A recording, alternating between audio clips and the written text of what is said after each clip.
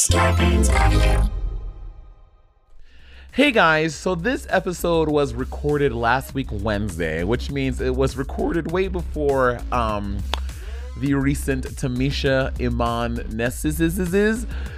So that being said, Bob and I are obviously fully aware of it, and if you want to hear us talk about that, then you can go to our Patreon to hear our full thoughts and opinions about the Tamisha Iman meltdown. And hearing Tamisha Iman is coming for me. Or us, honestly. Anyway, so if you want to hear that full story, go to our Patreon. Otherwise, this podcast is going to be specifically and solely about our overall thoughts and opinions about season 13. My name is Bob the Drag Queen. And I'm Money Exchange. And this is Sibling Rivalry.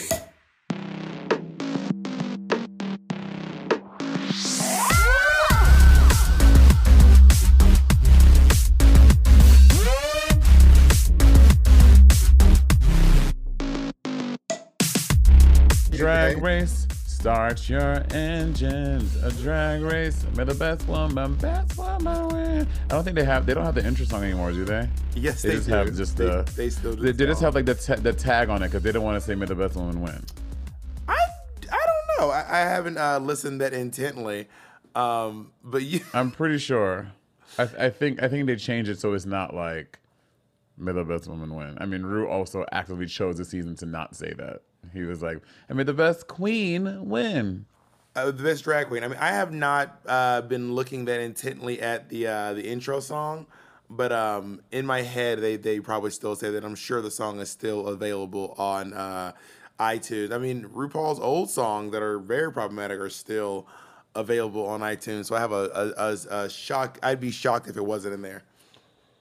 I think his catalog is something different. I think for the show where he has been taken to task on his exclusatory language in certain things, like the she-male thing and all that, I think that for the show itself, I think it's a little bit standalone. They're like, we need to really handle this with care and be a little more intentful and tactful on how we say shit and that can be harming or make others feel bad.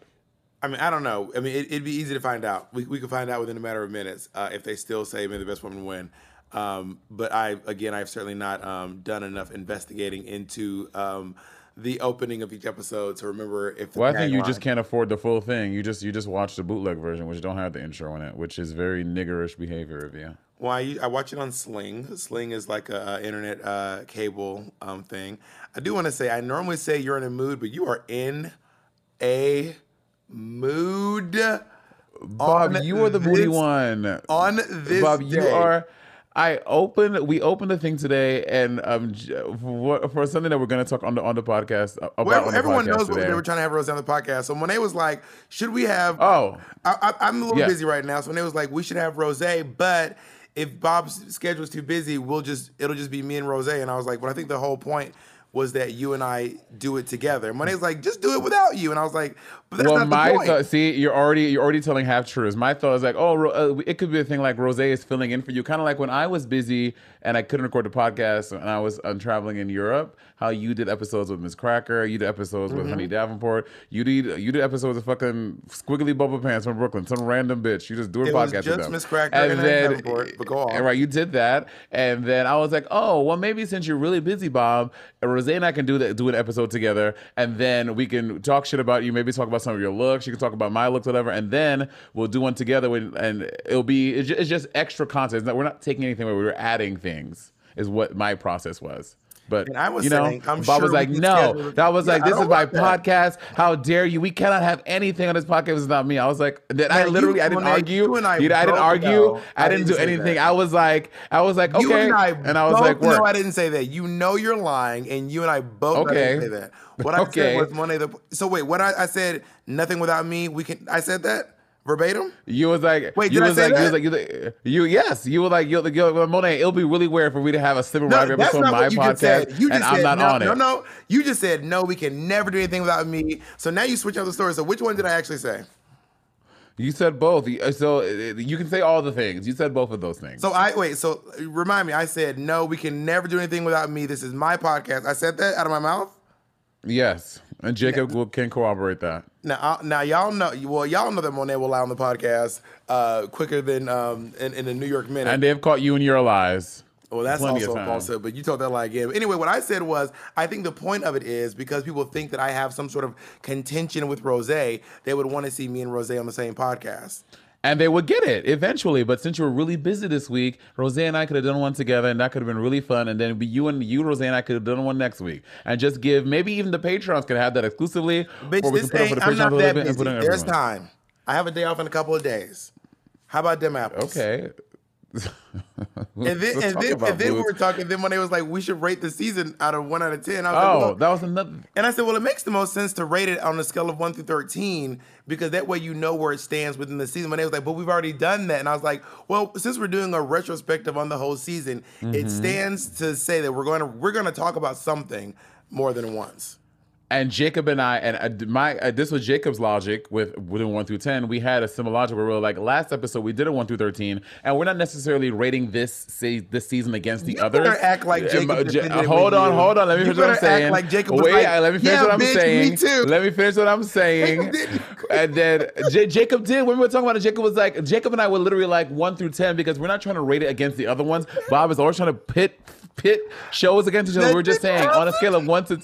We're just saying, on a scale of 1 to 10, how does this season make you feel? It doesn't have to be against the other. That did not happen. Jacob said, "Oh yeah," and then you said you got like you and Jacob held hands and you swayed back. You and are forth, making this up. And You, both Bob, like, you have right, painted Bob. this.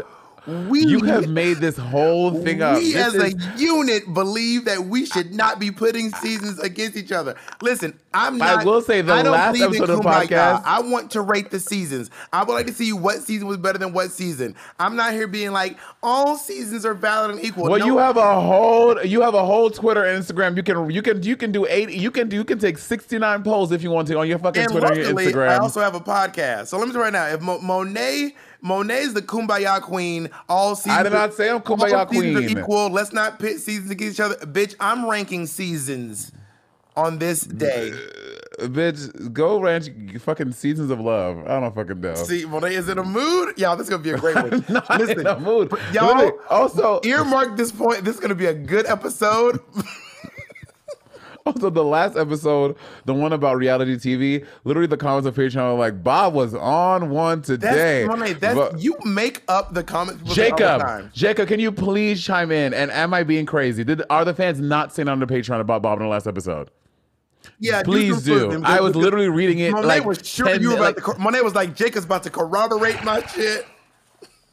I'm just saying, you can read. I know it's really you don't really know how to read or write just yet, but just take a few lessons and go read the comments. They literally talking say, about how I can't read. You, Monet. Not that crunchy audio is it's the audio for me. Let's talk about these looks before you.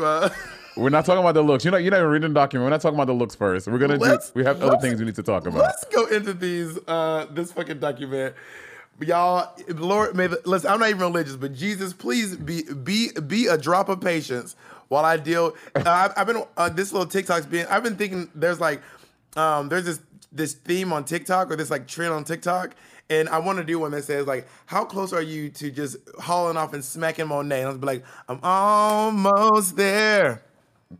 I'm almost there. Do you want to apologize for your behavior before we get into this episode? Your demeanor, your nasty demeanor. Oh my God! Do you want to say anything? So do you want to apologize for your nasty ass demeanor before we read this document? Before we read this document, ridiculous. You are so ridiculous. Anyway, guys, this is the last episode. Wow, gender patron, our listeners. Of Sibling Watchery. Yeah, from now it's gonna be Monet and Rose. Mose, I'm into it. Mose. The Mose. You know what? Honestly, let's see how y'all's followers go. Anyway. Oh, Mose, that would be cute. Mose, that's actually really cute. Not for the name, Monet. What is the content gonna be? The content be great. Rose is funny. Rose is everything you are. Plus, she's white, so we're really gonna succeed. Wow, you really are on one today, ladies and gentlemen.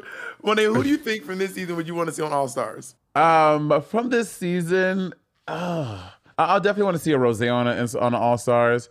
I would definitely want to see a Lala Ree on an All Stars.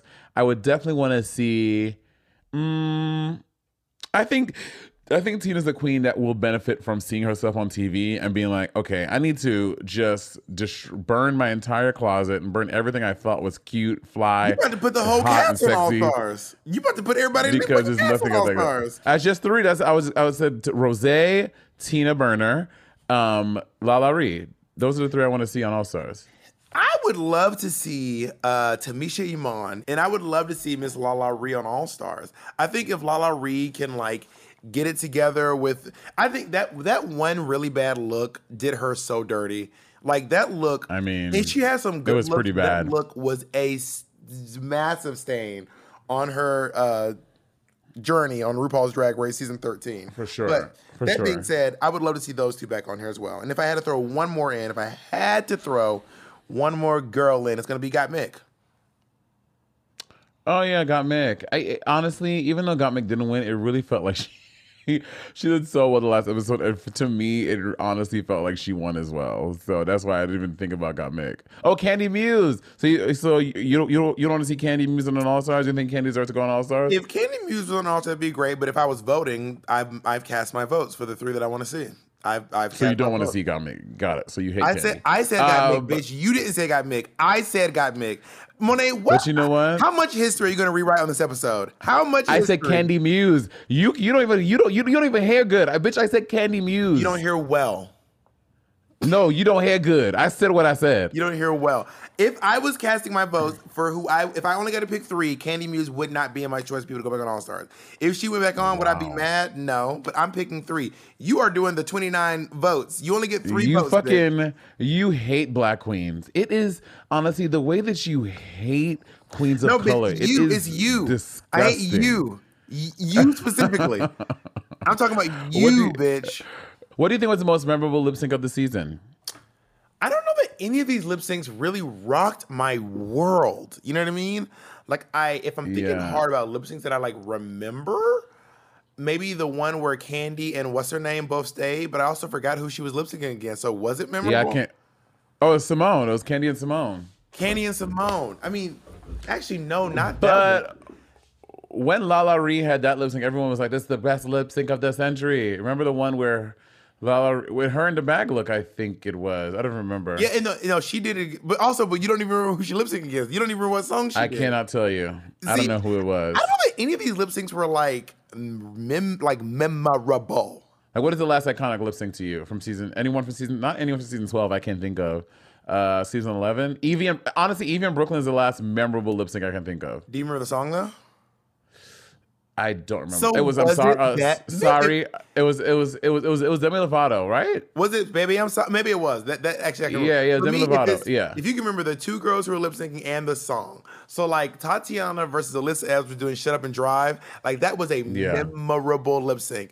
Like that shit. Like, oh, bitch, I fucking remember this moment. But if I'm or like Alyssa Edwards versus Roxy Andrews doing "Whip My Hair," I'm like, bitch, I remember her. Dita Ritz and the Princess. What's This Will Be?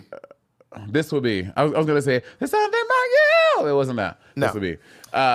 Yeah. But I feel like there was also. I also particularly loved Eureka O'Hara versus Cameron Michaels doing New Attitude. I thought that was a great lip sync. That was great. Can y'all please sound off below if y'all thought that was an iconic lip sync? It was a good lip sync. It was really good. It was fine. Wow, Money. Why do you hate fat people so much? Wow. Yikes. Wait, why I hate what people? Fat people. Yikes. Fat people? So you're saying Cameron Michaels is fat? Just one of the people identifies as fat, and you wow, hate not you fat shaming Cameron Michaels. You know, yes, Cameron. Yes, God. You know, I'm the one with that odd view. I think Cameron Michaels is a fat person. That's my. I mean, I don't put the words in your mouth. I'm just repeating what you're saying, baby. I'm just regurgitating what you're coming out your mouth. Well, Cameron, you know how I feel now. Y'all, this is gonna be. I'm gonna make it through this episode. I'm gonna make it all the way through this episode. Who do you think? Who do you think was the fashion queen this season? Like the fashion queen. All right, I'm gonna go ahead and go. I'm gonna call it right now. For me personally, I'm gonna call it for Utica. Utica had some big flops this season, but in my opinion, the power of that sleeping bag dress was strong enough to ride her for a minute. And the reason why I feel that way is because, one, she designed it herself. She made it in the workroom. And I still feel like, to this moment, that sleeping bag is literally the best thing that has ever been made in the workroom on RuPaul's Drag Race. Hands down. I mean, I agree that it is the best thing that's ever been made in the workroom, but just because you have one garment that you made yourself that was outstanding doesn't make you a fashion queen. I feel like the entire season, how Simone has presented all of her runways and introducing things that we would not traditionally think could be on runways and could be fierce and could be beautiful. She has done that and turned it upside down. From the first time she walked out on that runway, the first runway, the fucking trains one, and she had a do-rag train. Like, to me, it's so many of her runways. People wouldn't even think that to like go that route. And to me, the way that she wears clothes is just phenomenal. And I think Simone throughout the season was a fashion queen, but at the last minute. But I do think, honestly, the finale just stands separately to me because obviously you have watched the whole season and you have more time, not more time to prepare, but you just prepare in a different way. And I think Gottmik really came in the finale and really fucking fuck shit up. But throughout the whole season, just to be clear, the first time she walked the runway, she was wearing the Polaroid dress, not the do-rag look. The do-rag was like her third time on the runway. She did the boxing look before that too. Did she? The LeMay No. the LeMay was before the trains. 100. Was it? 100. Gag. Well, yeah. I think that Simone really has done some really beautiful work on the runway. I agree that Simone has done some really great stuff. My favorite stuff that she did was the stuff that wasn't particularly referential. I also said the same thing about Gigi Goode during her season. Gigi Goode did a lot of referential stuff, and when it's referential, I mean, I think it's nice. And also, there's probably a chance that some of the other stuff that queens were wearing on the runway, like maybe, because I mean, I didn't like all of Tamisha's looks, but some of them I thought were really great, and maybe they were referential. I didn't know the reference. Maybe Utica's looks were referential, and I just don't know the reference. But maybe because Simone and I are probably closer in age than me and Tamisha. I am older than Simone, but I am closer to her than I am to Tamisha. Me and her have more references in common than me and Tamisha do. I also feel like I think that Tamisha and Utica were some of the best sewers. Like, I loved her red pointy shoulder suit she came in the workroom in, and I loved her sheer look. I also loved very much. I love that look. That was actually one of my favorite looks of the season, to be honest. Miss Thing, have any of y'all tried reading the labels on store-bought cat food? I have, and they're filled with ingredients I can't even pronounce. Now, I know for me that's not saying much, but you know what I'm saying. That's why I switched to Cat Person cat food. It's everything my cat needs to stay happy and healthy. High quality, high protein meal is delivered right to my door, and they'll do the same just for you. And if you order your starter box today, I've arranged for Cat Person to provide an exclusive offer of nearly 50% off just for our listeners. You're welcome. Cat Person is protein packed and only uses wholesome ingredients. The food is grain-free and low-carb, so there's no room for the unnecessary fillers you find in many other brands. Cat Person delivers delicious, nutritious, and high-quality cat food right to your front door. You'll never run out or have to settle for what a store has to offer. Meal plans are fully customized for your cat and perfect for cats of all ages. There are 16 easy-to-serve wet foods and 3 different dry foods, so you'll be sure to find the combinations your cat will love. Right now, Colleen is delighting in the tuna with the little salmon bits in there.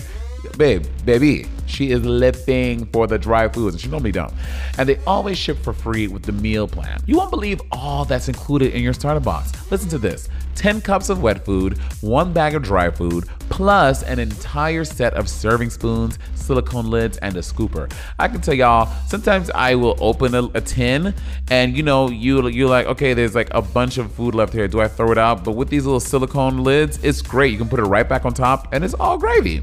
No pun intended. And Cat Person offers a 30-day money-back guarantee on your custom plan if your cat doesn't love Cat Person. No questions asked. Colleen is loving it, y'all. This is not signature to Miss Colleen, but a lot of cats don't jive with new things very well. And I can honestly say the first day I gave it to her, I put a little bit in her old dry food. Over the next 2 days, I put more and more, and now she's fully loving the tuna flavor. So she's living. If Colleen loves it, I am living for it. So there's that. You and your cat are going to love Cat Person as much as we do. Go to catperson.com/rivalry and use code RIVALRY to save nearly 50% on your starter box with free shipping. That's catperson.com/rivalry. Code RIVALRY to get nearly 50% off your starter box with free shipping. catperson.com/rivalry. Code RIVALRY.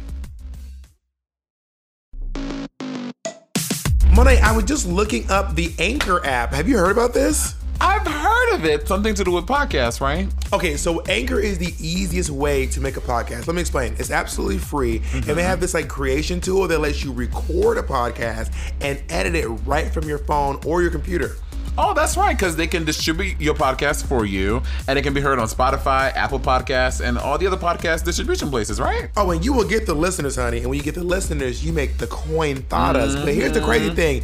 You actually don't have to have a minimum listenership to get money. You can still make coins. So it's essentially every single thing you need to make a podcast all in one place. Oh, you're just so tickled. You love the idea of making podcasts. I love you, Monet. I love you. Now listen, if you want to download the free Anchor app, you can also go to anchor.fm and get started.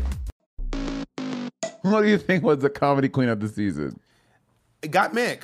I've said it online multiple times. In my opinion, Gottmik has consistently been funny throughout the whole season. That's why I kept thinking it was so weird that time where Rose and Tina Burner were arguing about who was the funniest. And I was like, bitch, neither one of you. I mean, I do think Gottmik is very funny, but I just think that Rose, to me, in my opinion, Rose has been the funniest one this season. You are sucking throughout Rose's challenges. dick 'cause she's coming on the podcast. You are so afraid to give I have given my honest opinion. You're scared I've to given get my drunk honest off that opinion Rose. about Rose the entire podcast. I like how you think You're a this lightweight. laugh You're I'm afraid Rose's gonna all of gonna a fuck sudden you up. be You're gonna not get a whiff right. of that Rose. You're gonna be Yeah. down. Yeah, I'm afraid that Rose is gonna fuck me up. You nailed it, Bob. Like Nicole Byer said, you nailed it. I caught you. Absolutely. You think Rose was the funniest queen of the season? Yes, I do. Like in the comedy, the stand-up thing, I thought Rose, the stand-up, the roast challenge. I thought Rose was the funniest one in the roast, and I thought third in the roast. I thought it was, and for me, it was Mick, Muse, Rose. I told you my thoughts and opinions about that. I thought that Candy was funny, but I feel like it's because people weren't expecting Candy to be funny, so it edged her up. It's like anytime someone on the show does something that people aren't expecting them to do, like some bitch that can't sew, she has bad clothes, and she makes a really dope garment in one of those design challenges. You're like, I did not even know you could even put needle to thread. Congratulations, my dear. I feel like it was one of those. But I just think that overall, Rose's set was she was a funny set. I think that's underplaying how well Candy did on that challenge. That's why I was so shocked that during the final acting challenge, the Honey I Shrunk the Queens, they were acting like Candy Muse did a bad job, and I was like, I just don't feel like she did. I don't think that she's gonna win an Oscar, but I thought that she actually did one of the best on that episode. I was shook by them not saying that she was one of the best ones. Yeah, that was one of the many times we disagreed because she was not one of my faves in that challenge. I wasn't feeling her. Simone was my fave. And who do you think, who is the villain this season? I don't think this season had a villain. You know, the fans love to paint Candy as this nasty monster villain. I don't think Candy was a villain at all. I think Candy was really confident in herself. I don't think this season had a villain per se. Like, there was no fucking Bob the drag queen. There was no Derek Barry. There was no. So, by the way, just so y'all know, Monet you are so manipulative. Monet goes on her Twitter. You thought I went sick. Okay. You thought let me talk. You thought I went sick because you didn't tag me. Monet says, who was the villain of season 8? She posted me and two queens who were clearly not. She posted me, Miss Congeniality, Cynthia Lee Fontaine, and then Naysha Lopez, who was also nothing but lovely on the show. At which point, I would like to point out, if you go under the comments, everyone is like, Monet, this is crunchy. Where is Derek Barry? Where is Acid Betty? Almost every comment is like, this is not the take. Where's Derek Betty? Where's Acid Betty? Mitch, as you're editing this, can you please? Mitch, I'm gonna text you the timestamp of the last episode of this podcast. Bob was like, Monet, you can make a poll doing it any way you want to, saying whatever you want on your page. You can put, and I still won't be the villain. I'm literally doing what you asked me to do. You said, Monet, do whatever you want, and I still will not be the villain of season 8. So, Mitch, I'm gonna say the timestamp. Please put it in this episode of the podcast. I'm just gonna read out some of your comments. Me seeing this list without Derek Barry or Acid Betty, and it's a meme of someone going, bitch, you know Cynthia was the villain with those motherfucking looks. The bitch was trying to blind us all, girl. I can just hear exchange right now. Oh, I can hear the exchange right now. Monet, you're absolutely Monet saying you're the villain of the season. Me, this is not true. I say Derek Barry. There are most people going, wow, this list is very shady. Someone says Monet. Someone says Derek Barry can't win anything. Someone says I don't see Derek. Someone says not Monet trying to make a poll to show Bob as the bad guy. LOL. I listen to the podcast. So Monet, all the comments are like, your list is crunchy. Your list is crunch. I'm just saying. Listen, I'm not discounting that. I'm saying I'm literally doing what you said on the podcast. You said, Monet, you can make a post saying whatever you want, however you want to make the poll, and people still won't think I'm the villain. So I was like, got it. So I made the poll, and now you're mad. That proved my point. I think the comments. I'm just saying. I did what you asked me to do, baby. And I did exactly what we talked about. I think the comments have proved my point because everyone's like, Monet, this list is janky as hell, and you know Bob was not the villain of her season. If I had to pick a villain of this season, I would say it was probably Utica or Elliot with 2 T's because there was... villain? Yes, because there was the whole point during Untucked. Also, you didn't watch Untucked. There was the whole point during Untucked where everyone was like, girl, you are shady. You are shady. You read people when no one wants to be read. There was also the shady reading challenge. There was also all the times that they insinuated that she says one thing to someone else and then says something to the other person. And then there's also the fact that the behind the scenes tea of how all the girls seem to respond to Elliot. The way they seem to respond to Elliot just seems to be very villainy. But also, even on camera during Untucked and during the season, there were a couple of times where there seemed to be a narrative that Utica says one thing in confessionals and then says another thing in the workroom, which is very I wouldn't say that's villainous. Like, for example, you think of villains, like you think of season 5, where Alaska Talks they literally bullied Jinx. They were like, you smell, your wigs are ugly, your mother don't love you, why the fuck are you here, you stupid, ugly bitch? Like, to me, those are villains. I don't think Utica was doing some shady stuff. Whole was the villain. I think that... Well, it was Roxy, but I mean, people lump them together. When you think of the villains of season of Survivor, you say, oh, Alaska Talks was really mean to Jinx, but predominantly it was Roxy being really crazy. I think two villains of the season were Alyssa Edwards and Roxy Andrews. Alyssa Edwards was bullying a lot of people. She was bullying the one who said back rolls. She was bullying Coco Montrese. Coco was just sitting in the corner doing her fucking makeup, and then all of a sudden she would roll up. Girl, look how orange you fucking look. Yeah. So I mean, I feel like those were the two villains, and maybe they're not, not as overt. But then again, you think I was the villain, so your entire perspective is skewed. Clearly, I don't think you even know the definition of the word. Spell it. But who? Oh, so back to what we talked about earlier. From a scale of 1 to 10, what did you give season 13? On a scale of 1 to 13. On a scale of 1 to 10. Bitch, you do 1 to 10. You're not my mama, girl. You do 1 to 10. Last podcast, I wanted to do 1 to 10. You're like, no, Monet, let's do 1 to 13. And as a co-owner of this podcast, I was like, sure, Bob, I'll do 1 through 13. And now this time I'm like 1 through 10. You're like, no, I want to do what I want to do. Bitch, so you know what? I'm not you amicable. Do whatever you want. I've never said I was amicable. You be amicable, okay. Bitch. You be amicable. God, this is what Elliot was talking about. Aggressive ass black girl magic. This is what this is. But it's not aggressive though. She wasn't aggressive with it. I would give, for me, on a scale of 1 to 13, I would give this a 6. This is like in the middle of the road for me, like right below. I think that there are a lot of seasons that were more entertaining for me to watch as a viewer. Last time you literally said 8, and now I've had time to reflect on it. Okay, on a scale of 1 to 10, I give season 13 a 7. I think that unlike like season 11 and 12 that had like, I mean, Evie was a little, you know, a Dungeon Dragony, but season 11 and season 12 were tamer. They did seem tamer in comparison to season 13. So and they had this season had a lot of great runways. Like runways, you're like, oh my God, so many good ones. So for that, I feel that edges it up. And I give it like a 7.5. Not comparing it to other seasons. I think that for me, like one of the things about season, what was Evie season? 11? 11. Season 11, I thought Legendary. RuPaul. Now, what season was she on? Season 11 for me was less about the looks and more about the personalities. I will never forget Raja O'Hara being So mad at good. Plastic She's so Tiara good. because she got a hug. That shit was such good TV. Silky Nutmeg Ganache yelling, I mean, I'm not gagging. if I had to lip sync, I was ready to do so. Like, I know. If I had to listen, I was motherfucking ready. Watching Evie attack anyone who would breathe in her direction. How dare you breathe?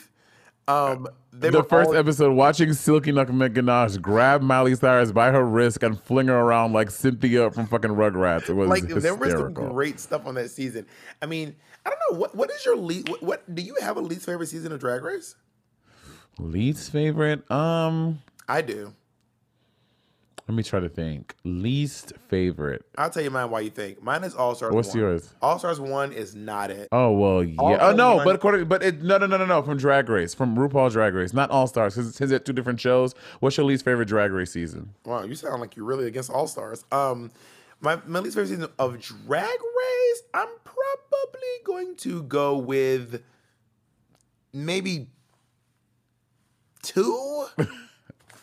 2 Or with Raven. Okay, you're the Raven stan. You're the Raven stan, Monet. I love Raven. Season 2 had great drama. They had great, especially considering the time. They had great looks. What? Yes, this is. What looks? Keep in mind. Season 2. Season 2 was before they started. People didn't own lace. Was it before sewing machines? They didn't have lace fronts. There was a lot of things they didn't have in season 2. Okay, no one had lace fronts. But name the great looks. I'll wait. Name 3 of them. The wedding one, Tyra's wedding look, Raven's gold gold disco look, and what else? And one more. and then the fucking Gone with the Window challenge, fucking Morgan and that fucking or was it Sonique and that like warrior. Made from the curtains. Those are great looks. They were great. They were good looks in season. I mean, but it was still a good look. Utica made us from a sleeping bag. Doesn't discount it being a good look. You said the one made from curtains, or they were all made from curtains. For me, yeah, no. Season 2 was not known for his look. The only person who was rocking like original clothes was James, formerly known as Harris Sanchez. Everyone else was wearing shit from the mall. Yeah, they did. Because, that's also back then where they would have like 4 and 5 design challenges a season. Yeah, but I wouldn't say that back then, there were drag queens who made their own clothes. They just weren't on on RuPaul's Drag Race. There were drag queens wearing custom clothes back then. They just weren't contestants on RuPaul's Drag Race. For sure. I mean, look, you go back to season 5, Roxy Andrews she made all of her runways were fucking sickening, and she made like 90% of them. I think the best season. People don't know Roxy can do everything. Roxy does hair, she sews, she drives. Roxy does everything. She does everything a drag queen should do. Yeah.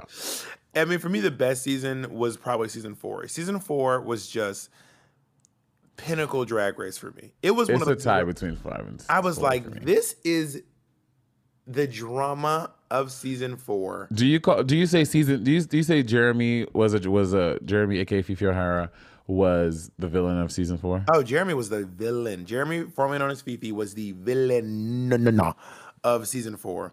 We found out off show that it was actually Sharon the whole time. Sharon is the villain of life. Girl. But at the time, like Latrice, that Latrice Kenya Michaels lip sync was so legendary. Madame LaQueer, the wrestling challenge with Madame LaQueer, my uncle. I hurt my uncle. Get those nuts away from my face. The fucking post-apocalyptica. Post-apocalyptic. I mean, LaShawn Beyond. that whole fucking everything about that season was just, it was premium. Season 5, girl. Willem getting eliminated. Getting kicked off. Willem coming back and having RuPaul sniff a sticker and saying, it's scratch and sniff. What's the scent? Oh, it smells like a sticker. Like, everything. That season was just so it's fucking season good. 5 for me. Season 5 was good. Season 5 was fucking brilliant. It was a great season. Because I feel like season 5 had all the drama of 4, a lot of the drama of 4, but it also had great looks. Like, the girls really came, like, I feel like season 5 was their first look, was the first season where, like, looks felt really important, even though obviously before then people had great looks. Like, you think of season 3, Raja, the ultimate fashion queen of Drag Race, had great looks, but I think collectively season 5 they all had like you just said season 2 had great looks. They did have great looks, but I'm saying, but season 5 felt the first season where it felt intentional, like it was important, like people were like, I'm getting great shit made for the show. Season 5, yeah, there was some great fashion on season 5, Jinx excluded. There was some great fashion on season 5. That is so shady. Jinx was not turning looks on this show, girl. You and I both know. Jinx. I expect it different. I thought Jinx probably turned the best looks for me. Anyway, I think we should go through these girls' looks, girl, and discuss their journey. Since we're talking about look, let's start off with Kamora Hall from the House of Hall. Kamora. I mean, it's sticking out to me that she was gone first. 1, 2, 3, 4, 5. We saw 7 looks, and she was gone first. That's wild. Well, she made a pretty big impact. I would normally the first queen to go home. No one's thinking about them that much. You think of No Shade, but like I always forget her name, and I don't even mean to. Drag her. The girl who went home first on season 4. Her name is Alyssa Summers. Alyssa Summers, right? Alyssa Summers. Alyssa Summers. You think about that. Like, you think about girls. Who went home first on season 7? Was it Tempest? Season 7 was Tempest Azure. Yeah, Tempest Azure. But oftentimes, the first girl who goes home first, no one thinks about them. But Kamora has made a pretty big splash. Who went home first on season 10? Do you remember? Vanjie. Legendary. Who went home season 8? Was it Dax? Okay, no. It's interesting. Some people say that it was Dax and Layla, but actually it was Naysha. And then next, Dax and Layla went home, but then Naysha came back. Right. So technically it was Naysha Lopez. But then the next two girls got eliminated at the same time. Mm-hmm. I think her best look for me was honestly that black Mugler suit. Like, she looked so good in that fucking black Mugler moment. But the dragon look was great too, but this black Mugler moment, this wet hair, is it for me. She just looked so good to me. I know. The dragon one to me was so good. She had those big ass dragons on her shoulders, the train with the dragon spikes on the back of it. I thought to me that was her best look of the season, for sure. Yeah, you know what? Maybe, I don't know. For me, there's something just so sleek about that Mugler look that I just love. Like, I just fucking loved it, Joseph J. I would say his first entrance chicken feather look. That's looking at all of them. Clucking and bucking. That's the best one. That's the one that looks the best to me. God bless her. Tamisha Iman. For me, the best look was definitely that sheer shoulder flower moment. That was the best look for me. I think her best one was her entrance look. That red suit. It fits her great. I love the interesting shoulders and the detail on the lapels. So to me, that's her best one. Lala Ree. I mean, for me, her best look was her when she won Miss Congeniality. That African 2-piece. No, bitch. Her snake one. I love her snake look. The way how she got that snake, it was in the shoes and the boots and the headpiece, the mouthpiece. Her snake runway was hands down her best look. We can all agree on her most iconic look of the season. Girl. Them bags. Them damn bags. They're going to haunt her forever. Honestly, she needs to do an elevated version of the look now. She should have. She's saving for All Stars. She should have done an elevated version of the look for the fucking finale. That would have been bananas. Yeah. No, it would have been bags. Banana bags. Banana bags. Let's talk about Elliot with two T's, who also Elliot had some really upsetting. Did you see what moments. people said about the final episode about what the top four talking about her? They were like, "Girl, they knock on her Elliot with no friends." Oh my god! Oh my god! Elliot also had some really upsetting moments this season too. Yeah. Like, Oh, I know her little pink and white one, like not the flamingo, the other one with like that was one. She looks really good. She had that jacket covering the one it. that was one where they made from the She made it there. That's the gag. The bags. It was from the bags ball. Yeah. Yeah, The bag actually, ball. I agree. That bags look that she made from bean bags looked really good. She did not really embrace the material as they liked, as I got scrutinized for on Drag Race, because it didn't The look whole like, thing is the material. No, it's not. It's not what embracing material means. Embracing means it doesn't look like what the thing is. Does that make Is sense? it? Yeah, when they say embrace the material, they mean like it doesn't. It looks too far from the original thing. Interesting. I thought when they said that, they're saying like you're not using enough, like you're not embracing it, not using it, you're not using it enough. Like when they have the fabric wall and someone has like a purple bag, but they just go and get purple fabric and make a whole gown and just put like a little bag on the shoulder. I'm like, I thought that's not embracing the material. Like for example, so the embrace the material comment came from me because my dress didn't look like book covers, and I was like, well, it is.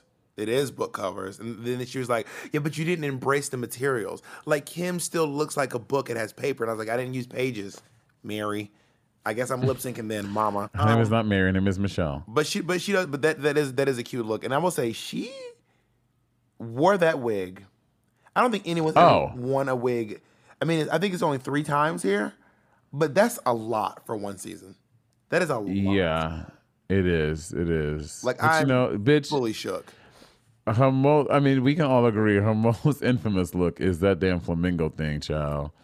I will never understand that look for the life of me. Well, it weird that everyone was praising it on the episode. I was like, I'm leaving. I don't want to go to the school anymore. Oh, the judges, right? I was like, these fucking people are fucking crazy. Let's talk about let's move aside. It's our girl Denali.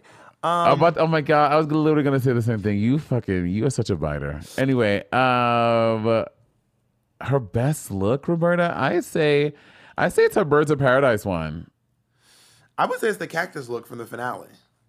Yeah, I think it's her Birds of Prey one. Okay, let's go into Tina. But looking at it like this, I don't see the red in her colors. When you look at it like how it's laid out here, her color is not that pervasive. At the beginning, yes, but throughout it's not, which is crazy because I feel like it was every week. I think what happened was in the first 2 or 3 episodes, she wore it a lot. And then people were like, I want to kill her. But after that, she did do it less. I think her best look is actually one of her yellow looks. It is her taxi cab look. She looked gorgeous for me in that black Betty Page wig and that taxi cab look. I liked it a lot, actually. I didn't like that. I just hated those fucking tap lights from the damn discount store that she got. And she just put on her titties. I think her best look is the third one at the top. I don't know when that even was. When did she wear that? That was during the fall runway, like Vamps to Tramps look. Oh, was it her first one? Her daytime one? Lady in the Vamp. The Vamp look. Yeah, I like her first one, the lady look. Tamar? Am I gonna have to recap the whole show for you? You literally just called it an interview with a vampire, but yet I'm the crazy one. But you didn't even know what episode it came from. At least I knew what it was. Okay, I could have told you it was from back in the industry, and you would have believed me. Yeah, to me, that's my favorite one of hers, honestly. But the fans like her Tin Man look a lot. They're like, "Oh, the Tin Man look! You turned it on that one." It was fine. It was fine. It was good. I think it was also because it was their first time not seeing her in red and orange and yellow. Right. Like anything but. You know what I mean? Yeah. All right, let's go on to Utica, who I'm looking at her now. Yeah, she has some great... This is Bob's fashion queen of the season. I think she has some great moments. I think that her fashion highs were really high. That's what I think. Her fashion highs for me were really high. Like this look where she the top right look where it was part of the bag ball. The second one with those, I did not like that. I also enjoyed her sleeping bag look. I also enjoyed her monster ball, or the way she was a monster. I didn't think it was appropriate for the theme, but I thought it was a great look. I thought her finale look was really good. I enjoyed her vamp look. I enjoyed her promo look. You didn't like her promo look? You heard it. It was nice. It wasn't my favorite promo look, but I think it was a nice look. I didn't hate it. It was cute. I think that what to me Utica's standout moments are the sleeping bag and her finale look, but also the way that her sleeping bag and the finale look were definitely her standout looks of the season to me. Mm-hmm. Everything else was good or fine in my opinion. I'm also taking into account that she seems to have had a hand in making almost all of her looks, not all of them, but almost all of them. Which is a little bit impressive to me. I know I sure as hell would not be doing that if I was on RuPaul's Drag Race. And let's talk about Olivia Lux. Olivia Lux. Now she had some pretty great looks. Like yes, she did. Her vamp and her Lady and the Vamp look to me were both very beautiful. Her LeMay one was pretty. She stayed stunning. Yeah. I mean, for me it was a yellow look with a big yellow muff. Very pretty. That was the best very season pretty for me. For me, that was the one. Gorgeous. Also, her little Beethoven one, her little Ludwig von Beethoven playing the lyre. It was cute. There's some great ones. I'm gonna redo my fashion queen of the season. I'm gonna give it to Gottmik. I am. No takesies backsies. It's too late. It been took back. Gottmik was just doing some really great stuff this season, and at the finale she really ate. Like, she was so good at the finale. Bitch, she fucked that finale up. So I am revoking my title from Utica and I'm giving it to Gottmik. Bob looked at Utica's package. I'm like, what the fuck was I smoking when I just made that decision? also, I know Bob so well. I can see Bob looking through Utica's look, and Bob was trying to find. Bob was like, and that one, those nails were really great on that. I was like, the mental gymnastics Bob is trying to leap through to convince himself that the ones that I said I liked, I really did. Like, I loved her promo. I loved her sleeping bag. I loved the promo, Bob. You loved the promo. Liked her promo look a lot, and if you go back and look at everything I said in the first looks, I said it there too. It wasn't my favorite one. My favorite one was Candy Muse. The Muse is back. Top 4 bitch on the track. Also, what does she mean back? What does she mean the Muse is back? Like, it's not All Stars. You didn't go home. Back from where? Bob, it was like the 4th challenge. Like, I'm back to do another challenge. I mean, everyone's back. Michelle was back. Well, everyone should have said it. The Muse is back. What do you mean?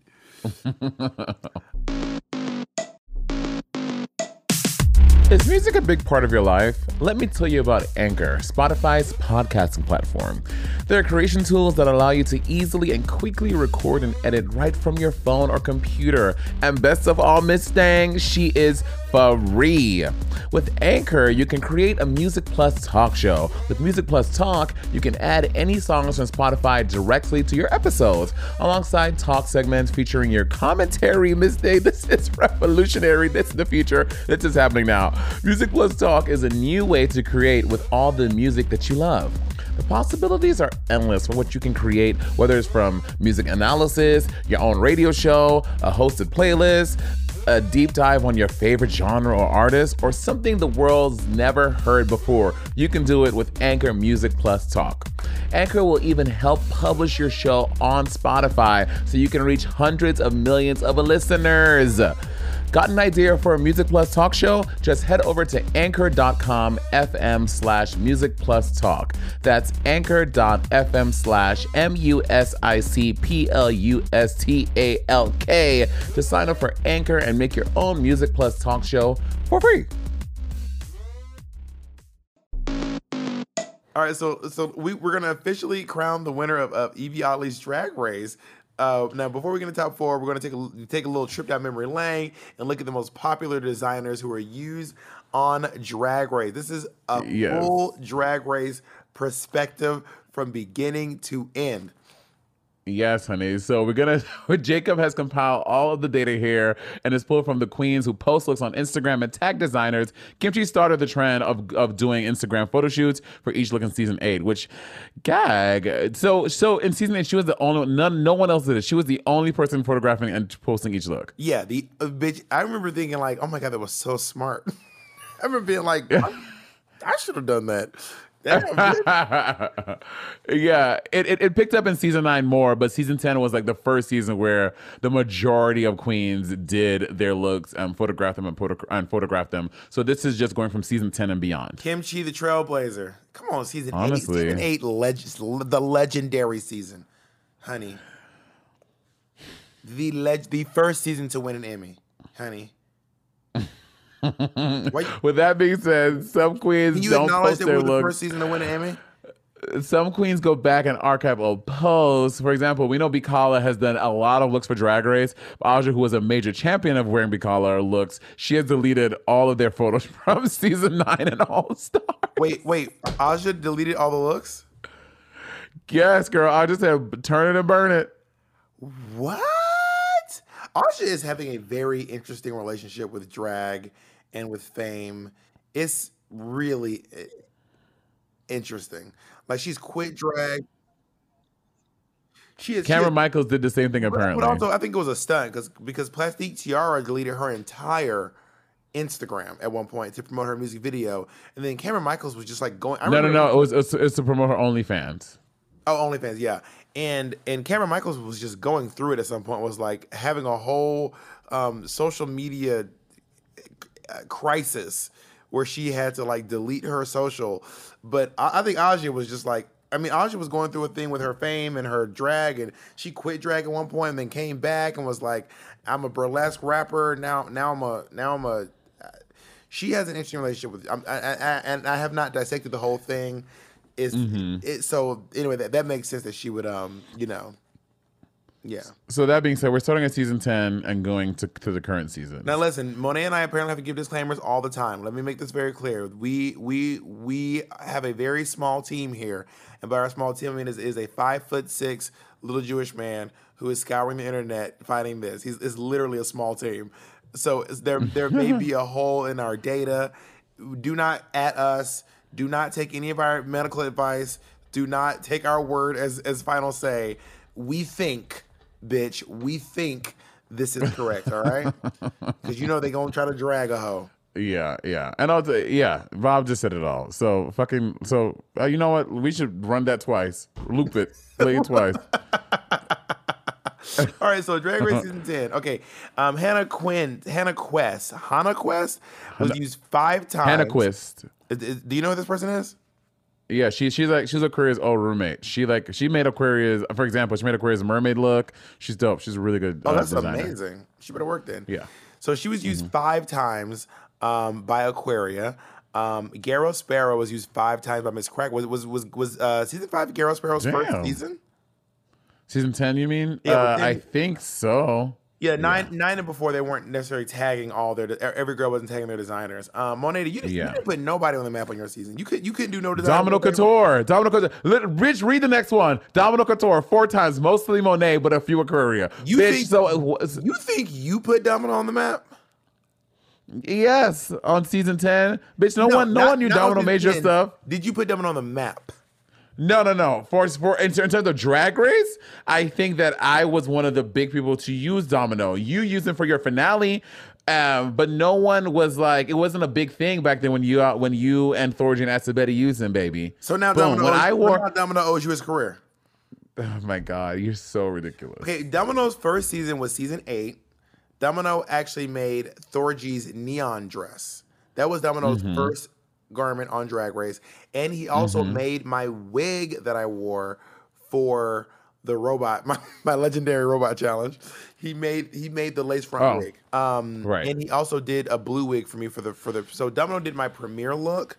Domino did my 3 of my premiere looks, and then he did my entire finale package. So I would say winning in a Domino gown was a pretty big moment. But no one knew that. Everyone knew when I wore Domino for my promo look on season 10 and entering the room, people were like, oh my God, work. And that's when you tag them, everyone like goes crazy. No one knew Domino made your fucking finale package. Period. That's not true. I tagged him in it, Monet. He was everyone. But no one knew. No one. Can y'all sign up below? Who do you know Domino more from? Myself or Bob? How did you find out about Domino? Thor. That's a lie, first of all. Bitch, let me try it now. Domino is down the hall. I can call Domino down. We can settle this right the fuck now. Thorgy Thor was the one to put me onto Domino, not you. Domino made Thorgy this blue and black. Domino made Thorgy this blue and white outfit and he dropped it off for her at fucking Hardware. Not and he was interacting. Domino's career. You got some. I did not claim his career. So you think that Domino owes you his career? No, I'm saying it's not you. You just said you put him on the map. You got some. I did not say that. Oh my God. Y'all, this is a prime example of this gaslighting ass My bitch. exact words were, did you put them on the map? And you said yes. That is no, I did not. Run the Mitch. Oh my run God. that back. Anyway, yo, you are crazy. Howell. Patrick Howell was worn by Eureka. Patrick Howell is actually Eureka's designer on We're Here. So if you look at all of Eureka's looks from season 1 of We're Here, and from season 2, which we're currently filming, you can see some amazing work by Patrick Howell. And I actually had a Patrick Howell gown in my Pride series when I hosted the pit stop. Work. And Diego Montoya had 3. Well, who wore Diego? I don't remember. I don't remember who wore Diego. Cameron Michaels wore him for the finale. And Eureka, right. Yes, I know that for the finale. I believe that Diego's debut was with Sasha Velour in that that white dress where the skull thing snapped off. Because Diego used to really be into mask.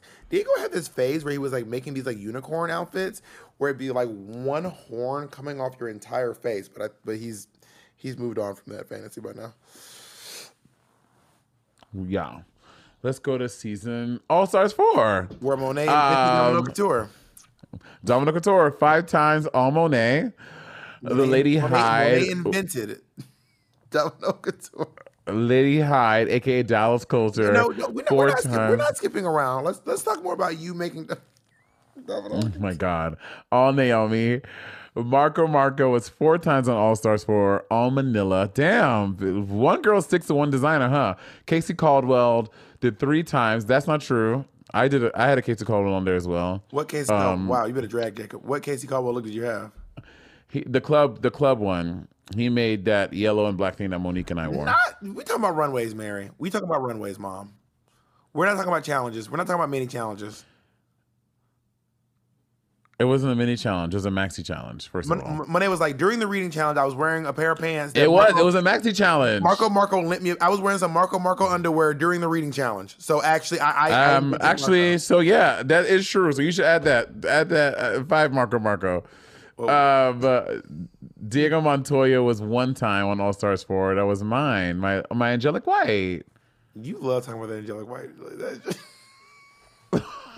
You are obsessed. Oh my God, you're so obsessed with talking about that. It is like your favorite thing to do. Like it is so exhausting to have to listen to. You are so ridiculous. Oh my God. Let's talk about season 11.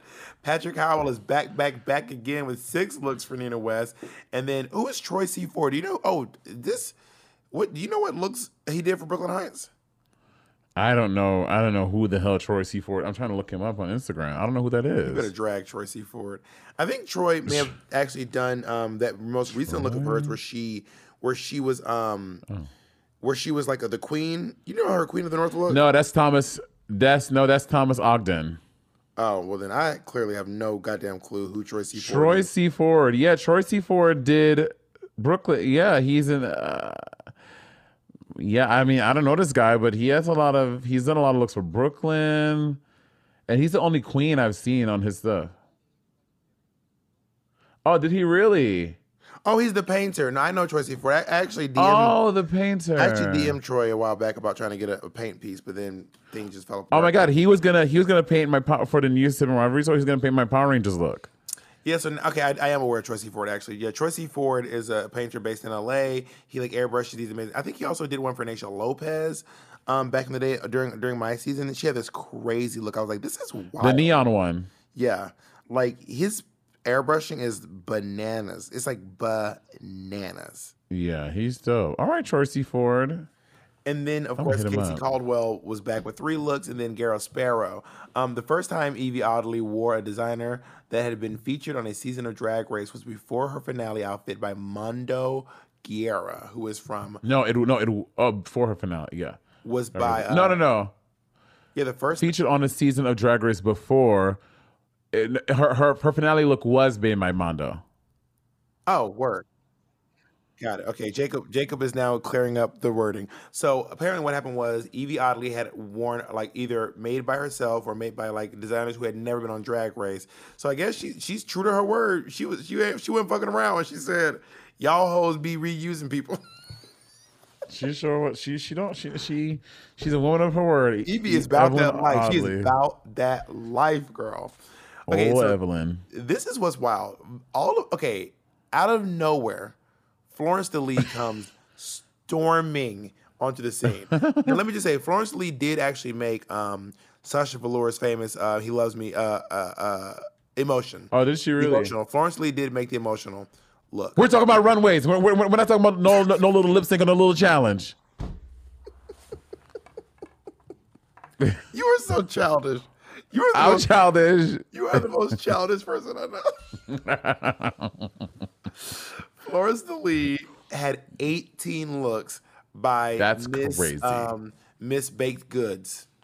Miss Alcoholic Baked Goods. Oh my God.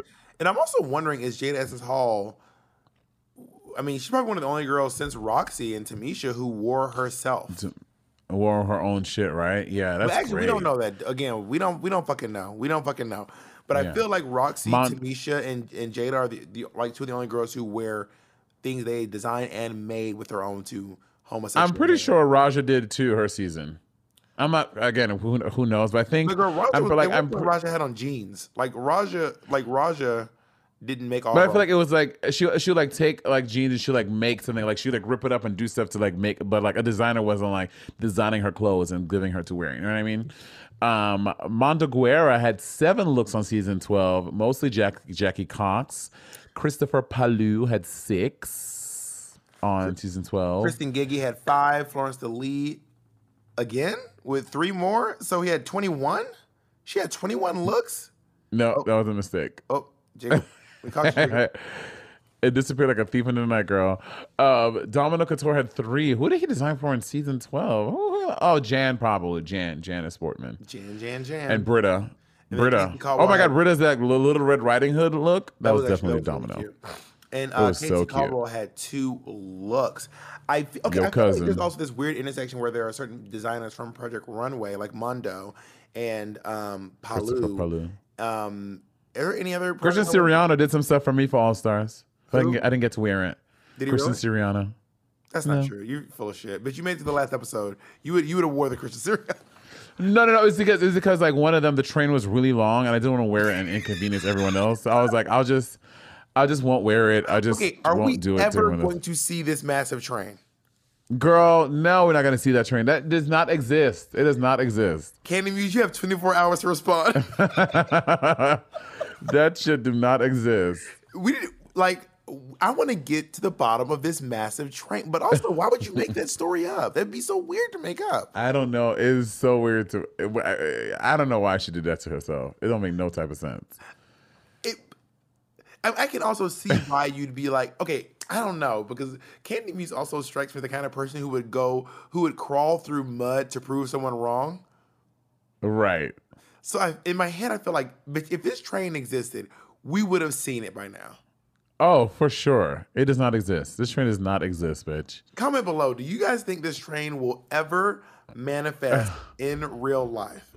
Will it? No. Monet's saying no. I think that it might show up. If it shows up, what are you gonna do, Monet? Will you apologize? If it shows up, one is probably being literally made in this fucking moment at a sewing machine somewhere in America or somewhere else. B, if it does manifest, I want to see the time. I want to see factual proof that it was made back. Monet's like, hold yeah, I want to see that.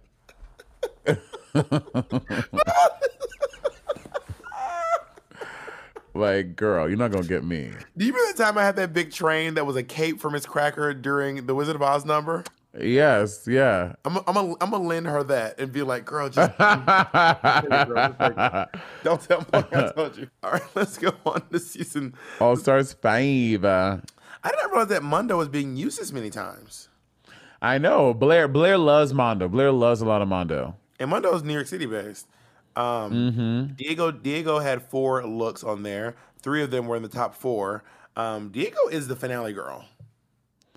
Yeah, he is. And I mean, he came through for fucking Got Me Girl. He gathered all of our edges together with that finale look. I think 2 of probably the most. I mean, I'll wait till we have one more season to do after this, but I'll talk about who I think that are probably 2 of the most legendary finale designers are probably House of Caney and Diego. Like, yeah, for sure. And what it is, you just need one time to fuck the game up, and everyone's like, "Oh, this is the one." Like, this is the guy who does, or the girl, or the person who does finale shit. House of Caney is good. That Violet Chachki step down shit. 3 people used House of Caney in their finales. 3, since it was Violet, and then your Trinity. And then Jada also wore House of Caney. She did for her step down. Yeah, and people will save it for those moments. It's kind of like you kind of put your stamp on that thing. You know what I mean? Yeah, yeah. All right, finally, season 13. Season 13, girl. So Florence Lee was 15 looks. I think Florence Lee is going to be the most used designer in Drag Race history. You think? I mean, I wish there was a way to go back and find out how many things Dallas Coulter has made. Because I'm about to say, yeah, Dallas is probably really up there. Yeah, Dallas has made a lot of stuff, but also maybe Dallas just isn't getting tagged like the other girls for some reason. Yeah. So Florence Lee 15, 12 were Tina, 3 were Rosé. Marco has 10 looks, 6 got Mick, 3 Simone, 1 Joey. Yeah, Marco's kind of coming in here, right? Right. Rachel Ann Dumby and Utica did 8. Would you ever let Rachel Ann Dumby and Utica make an outfit for you? I was about to say, do you think we'll ever see Rachel Ann Dombey again? Bitch, is Rachel Ann Dombey and Utica the same person? Utica's ghostwriter name, Rachel Ann Dombey. Also, we need to fully put Gigi Good's mom on this list. All right. Because she made some stuff for Simone. She made an outfit for Simone. Oh. No, she's fully on the list. She is there. Wait, is she there? Where is she? She was Kristen Gedge. We talked about her earlier. I actually mentioned Kristen. I wrote Gigi Good's mom a while back, and she was like, "Oh, I'd love to design you something, but we just got busy." And she's it was all. She's like, "Oh, I'd love to. I mean, I don't make stuff for big niggers, only smaller ones like Simone." That is not what Gigi Good's mom said. Y'all I'm kidding. She did not say that. I'm kidding. Domino did 7 looks on season 13, and Casey Caldwell did 7 looks. They were all for Rosé. Oh wow, Black and White Stripe, Casey Caldwell and Domino were all tied for 7 looks. That's so interesting. 7, yeah. Diego Montoya has 5. Christopher Palu had 5. 4 for Rosé, 1 for Candy. Which one did he make for Candy? Christopher Palu. I don't remember. Probably that BLM look, maybe. No. That was the guy that made. No, it was some other guy who made that work. And the most popular designer award for season 13 I'm so nervous. goes to. Oh my God. Florence DeLee. We're gonna send her something. Yeah.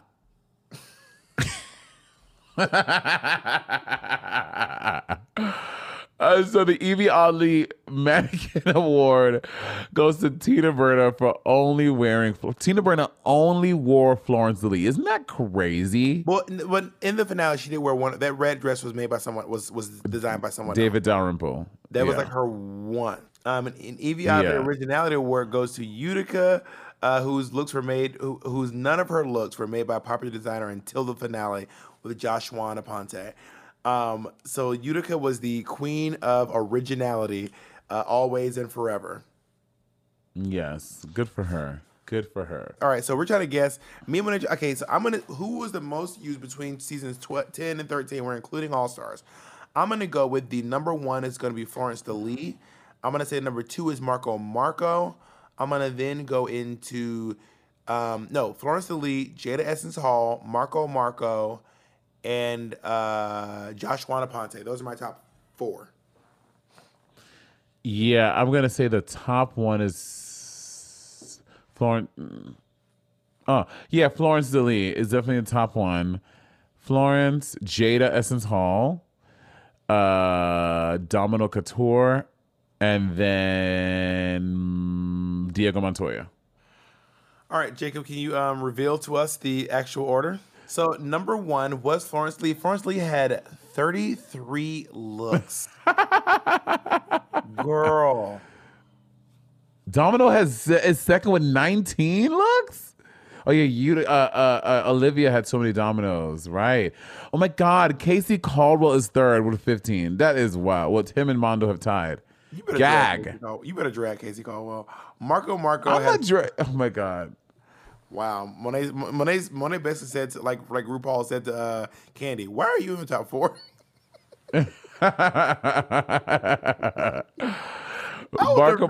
Marco is so brilliant. Oh, he's so good. Marco's wonderful. But then Diego Montoya has had 13 looks, and Diego has designed more finale looks than any other designer. Gagatronja. Did you have a finale look? What was your finale look for 10?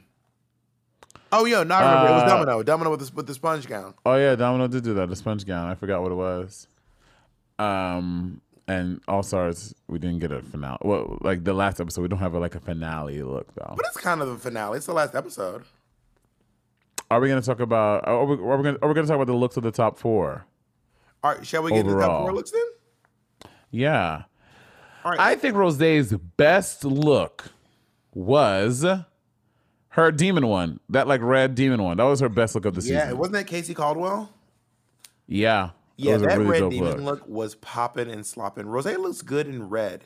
Whenever she wears red, minus that root look, she has looked great. Close second to me is her beaded one, though. That neon one, I thought that was actually pretty stellar. I actually liked her her fascinator look and her vamp look very much.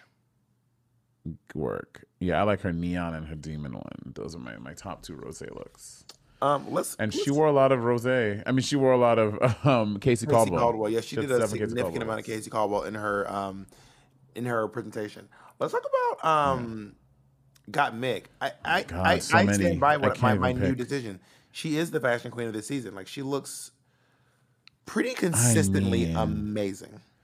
Honestly, though, literally so fucking good. Her fucking monster one, the ones that stand out to me. Her monster one, her little black dress was so iconic. That is so Marco did that. That's so fucking dope. The monster one, Bob, look at the monster one. That is, I just realized when she squats a little bit, her legs look like fangs or teeth or something. She fucking killed it, man. Yeah, and also that polka dot look she did was bananas. That polka dot moment was a full-on bop. And also her final little rib cage chest heart moment. I mean, she worked with some really great designers. I don't know how much of this she had a hand in, but bitch serves. In the final 3, Marco did the Hellraiser and the red one. No. Oh yeah. Oh yes. Yeah. Marco did. Yeah. I thought you were saying, yeah. And I thought that the Hellraiser, I like the red one a little more than the Hellraiser one. I also keep thinking back to when Peaches Christ did the Hellraiser look, and I loved it so much because Peaches Christ had this look where her titties were chopped in half and peeling off. It was really kind of iconic. Word. And she wore Marco. Really the designer she wore the most was Marco. Yeah. She really turned it. All right, let's go into Candy Muse. My favorite look of hers was the promo look. That promo look was great. My favorite was the beaded one. That beaded look, bitch, was. I love how she just embraced her body and she had those nudes and it was majestic. Her beaded, my top 2 Candy looks are the beaded and her entrance look, and then close third is her entrance in the boombox. I mean, sorry, beaded promo. Yeah, beaded promo entrance. My top. I'm about to say because the promo is a bop, girl. That promo is and also I'm gonna Got Mix promo was also phenomenal. So good. She just crossed every T, dotted every I. She really fucking did that, man. Okay, this is my controversial statement. Let's go into Simone. This is my controversial statement. Are you ready for it? Mm-hmm. My favorite Simone look was her bag look. That pink moment, I loved that look. Really? That's your Well, I don't Her know. do-rag one was so good to Yeah, me. when I see the do-rag, that's also great. Her fascinator look with the BLM was also great. I don't know. Okay, I'm going back. It is now the do-rag. The do-rag look is just great. So good. Yeah, it was really good. I love her do-rag one. I loved my top three Simone looks. Do-rag. Do-rag, I mean promo. That promo look with that hair, we've never seen that before. Gigi Good, welcome to the stage. Gigi Hood. Gigi Hood, do-rag, promo, and then third for me would be the Medusa Gold finale one. Can we give a big shout out to her red crimped wig during the pockets look? That wig, iconic. Bob, sit your ass down. What's your top three? And I told you my top three. My top one is the do rag, and then I love the pink look when she had the bag, and then I'm gonna go with her. I actually like her. There are elements I really like about it, but I like the silhouette and the beauty of this black and white finale look. Oh, okay, yeah. And she wore Howie B the most. Well, Howie B and Michael. I don't know any designer. You know Michael Brambilla? Yeah, it's Bramblia. He did Naomi's purple finale look. He stoned that. He stoned Naomi's Work the World costume. Not dragging me for mispronouncing it. It's actually Bramblia. Oh my god. You don't know Michael Brambilla?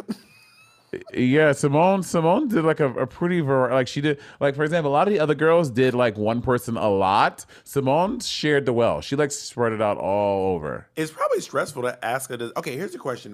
Going back to Drag Race, would you pay a designer to not design for anyone else, and is that shady? I think it's very strategy. It's very game. It's very Survivor. It's like cutthroat. And I don't think it's shady. I mean, if the designer can say yes or no. If the designer's like, sure, you pay me $20,000, I only make your stuff, and like it's up to them to say yes or no. If they say yes to it, I don't think it's shady. It's like it's how they want to do their business. It's giving someone work. It's probably making their load a lot easier. They don't have to make any looks that compete with themselves. You know what I mean? And I think it's a way to take care of the designer. You have to pay extra. I think, in my opinion, you should pay like an extra, like, I don't even know what amount you'd pay extra on top. Like, was like $10K on top of the outfits? Oh my god! Not when they trying to shortchange. That's crazy. People. What would you pay them? I'm not trying to shortchange anyone. I mean, it depends on the designer. Every designer is different with their rates and how they work and how they want to collaborate. So it's different with everyone. So you don't think they're worth $10,000? No, not any one of them. I mean, there's a whole thing too with like a lot of Drag Race girls who don't want to pay designers and directors and photographers what they're worth. Like, it's a whole thing. Like someone, like, I remember talking to one girl and they were like, I'm not paying nobody $4,000 to direct my music video. And I was like, do you know how much work goes into directing your music video? Mm-hmm. They have to. There's a month of work before the video, and there's a month of work after the video. You would pay someone less than $4,000 to do 2 entire months of work on your music video. That's crazy. I mean, I know that sometimes you hire folks who do work, and the expectation and what you paying for you don't receive, and I understand being burned that way. But if you're getting good quality work and you agreeing to do this work with this person, then you should pay them. But if you had a bad experience, then you just don't go back to that person, and then you get someone who you want to spend that money on, you know? How much is too much to be spending on Drag Race, like a season? Like, what's like, is there a point where you're like, this is too much? Y'all are getting wild. I think these bitches in this finale probably spent too much money. What is that? But right, I mean, what amount is too much for a season? To win $100,000, at what point are you like, this is wild? I think that if you spent over $30,000 on looks, you spent too much money. But what if you win $100,000? I mean, sure, but then after taxes, bitch, you only profited $30,000. But what if you are like, what if your looks are like serving, like, what if, like, imagine this.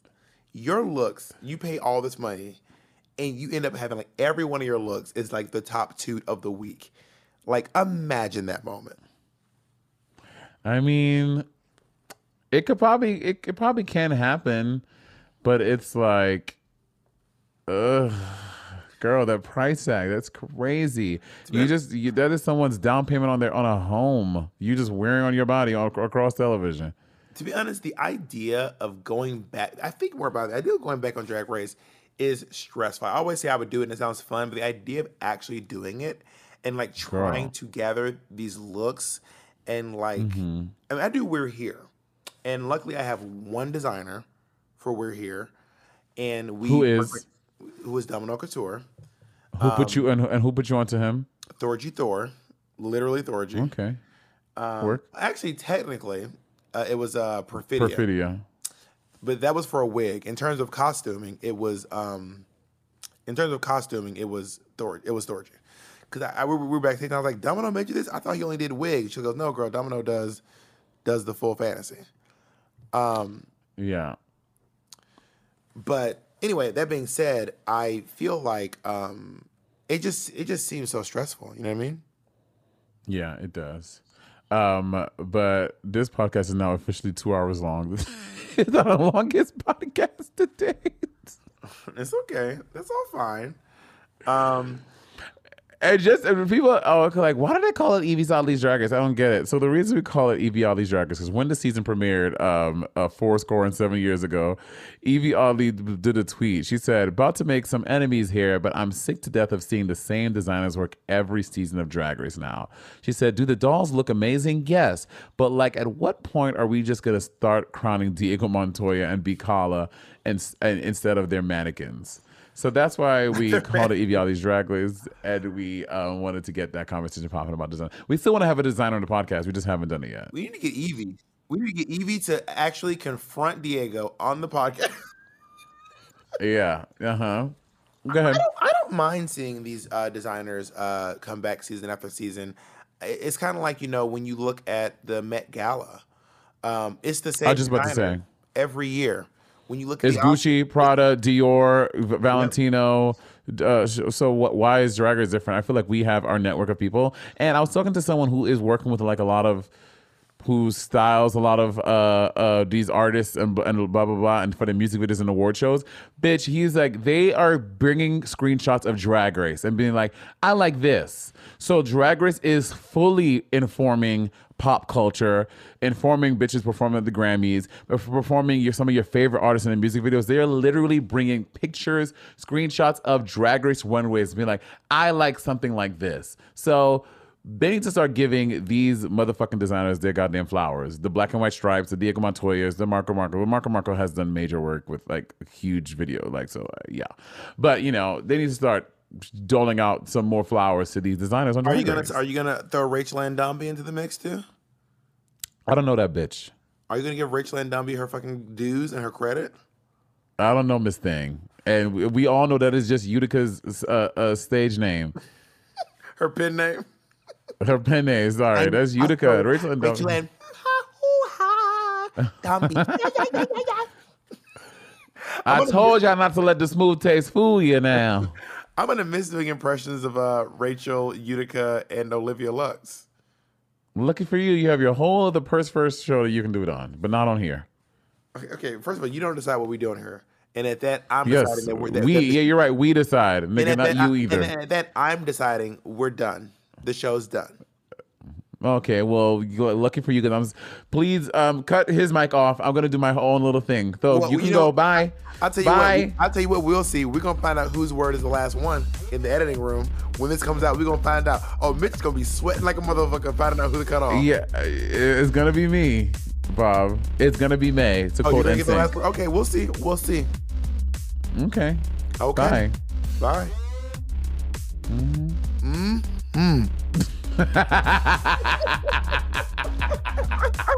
You are so ridiculous. I am. Yeah.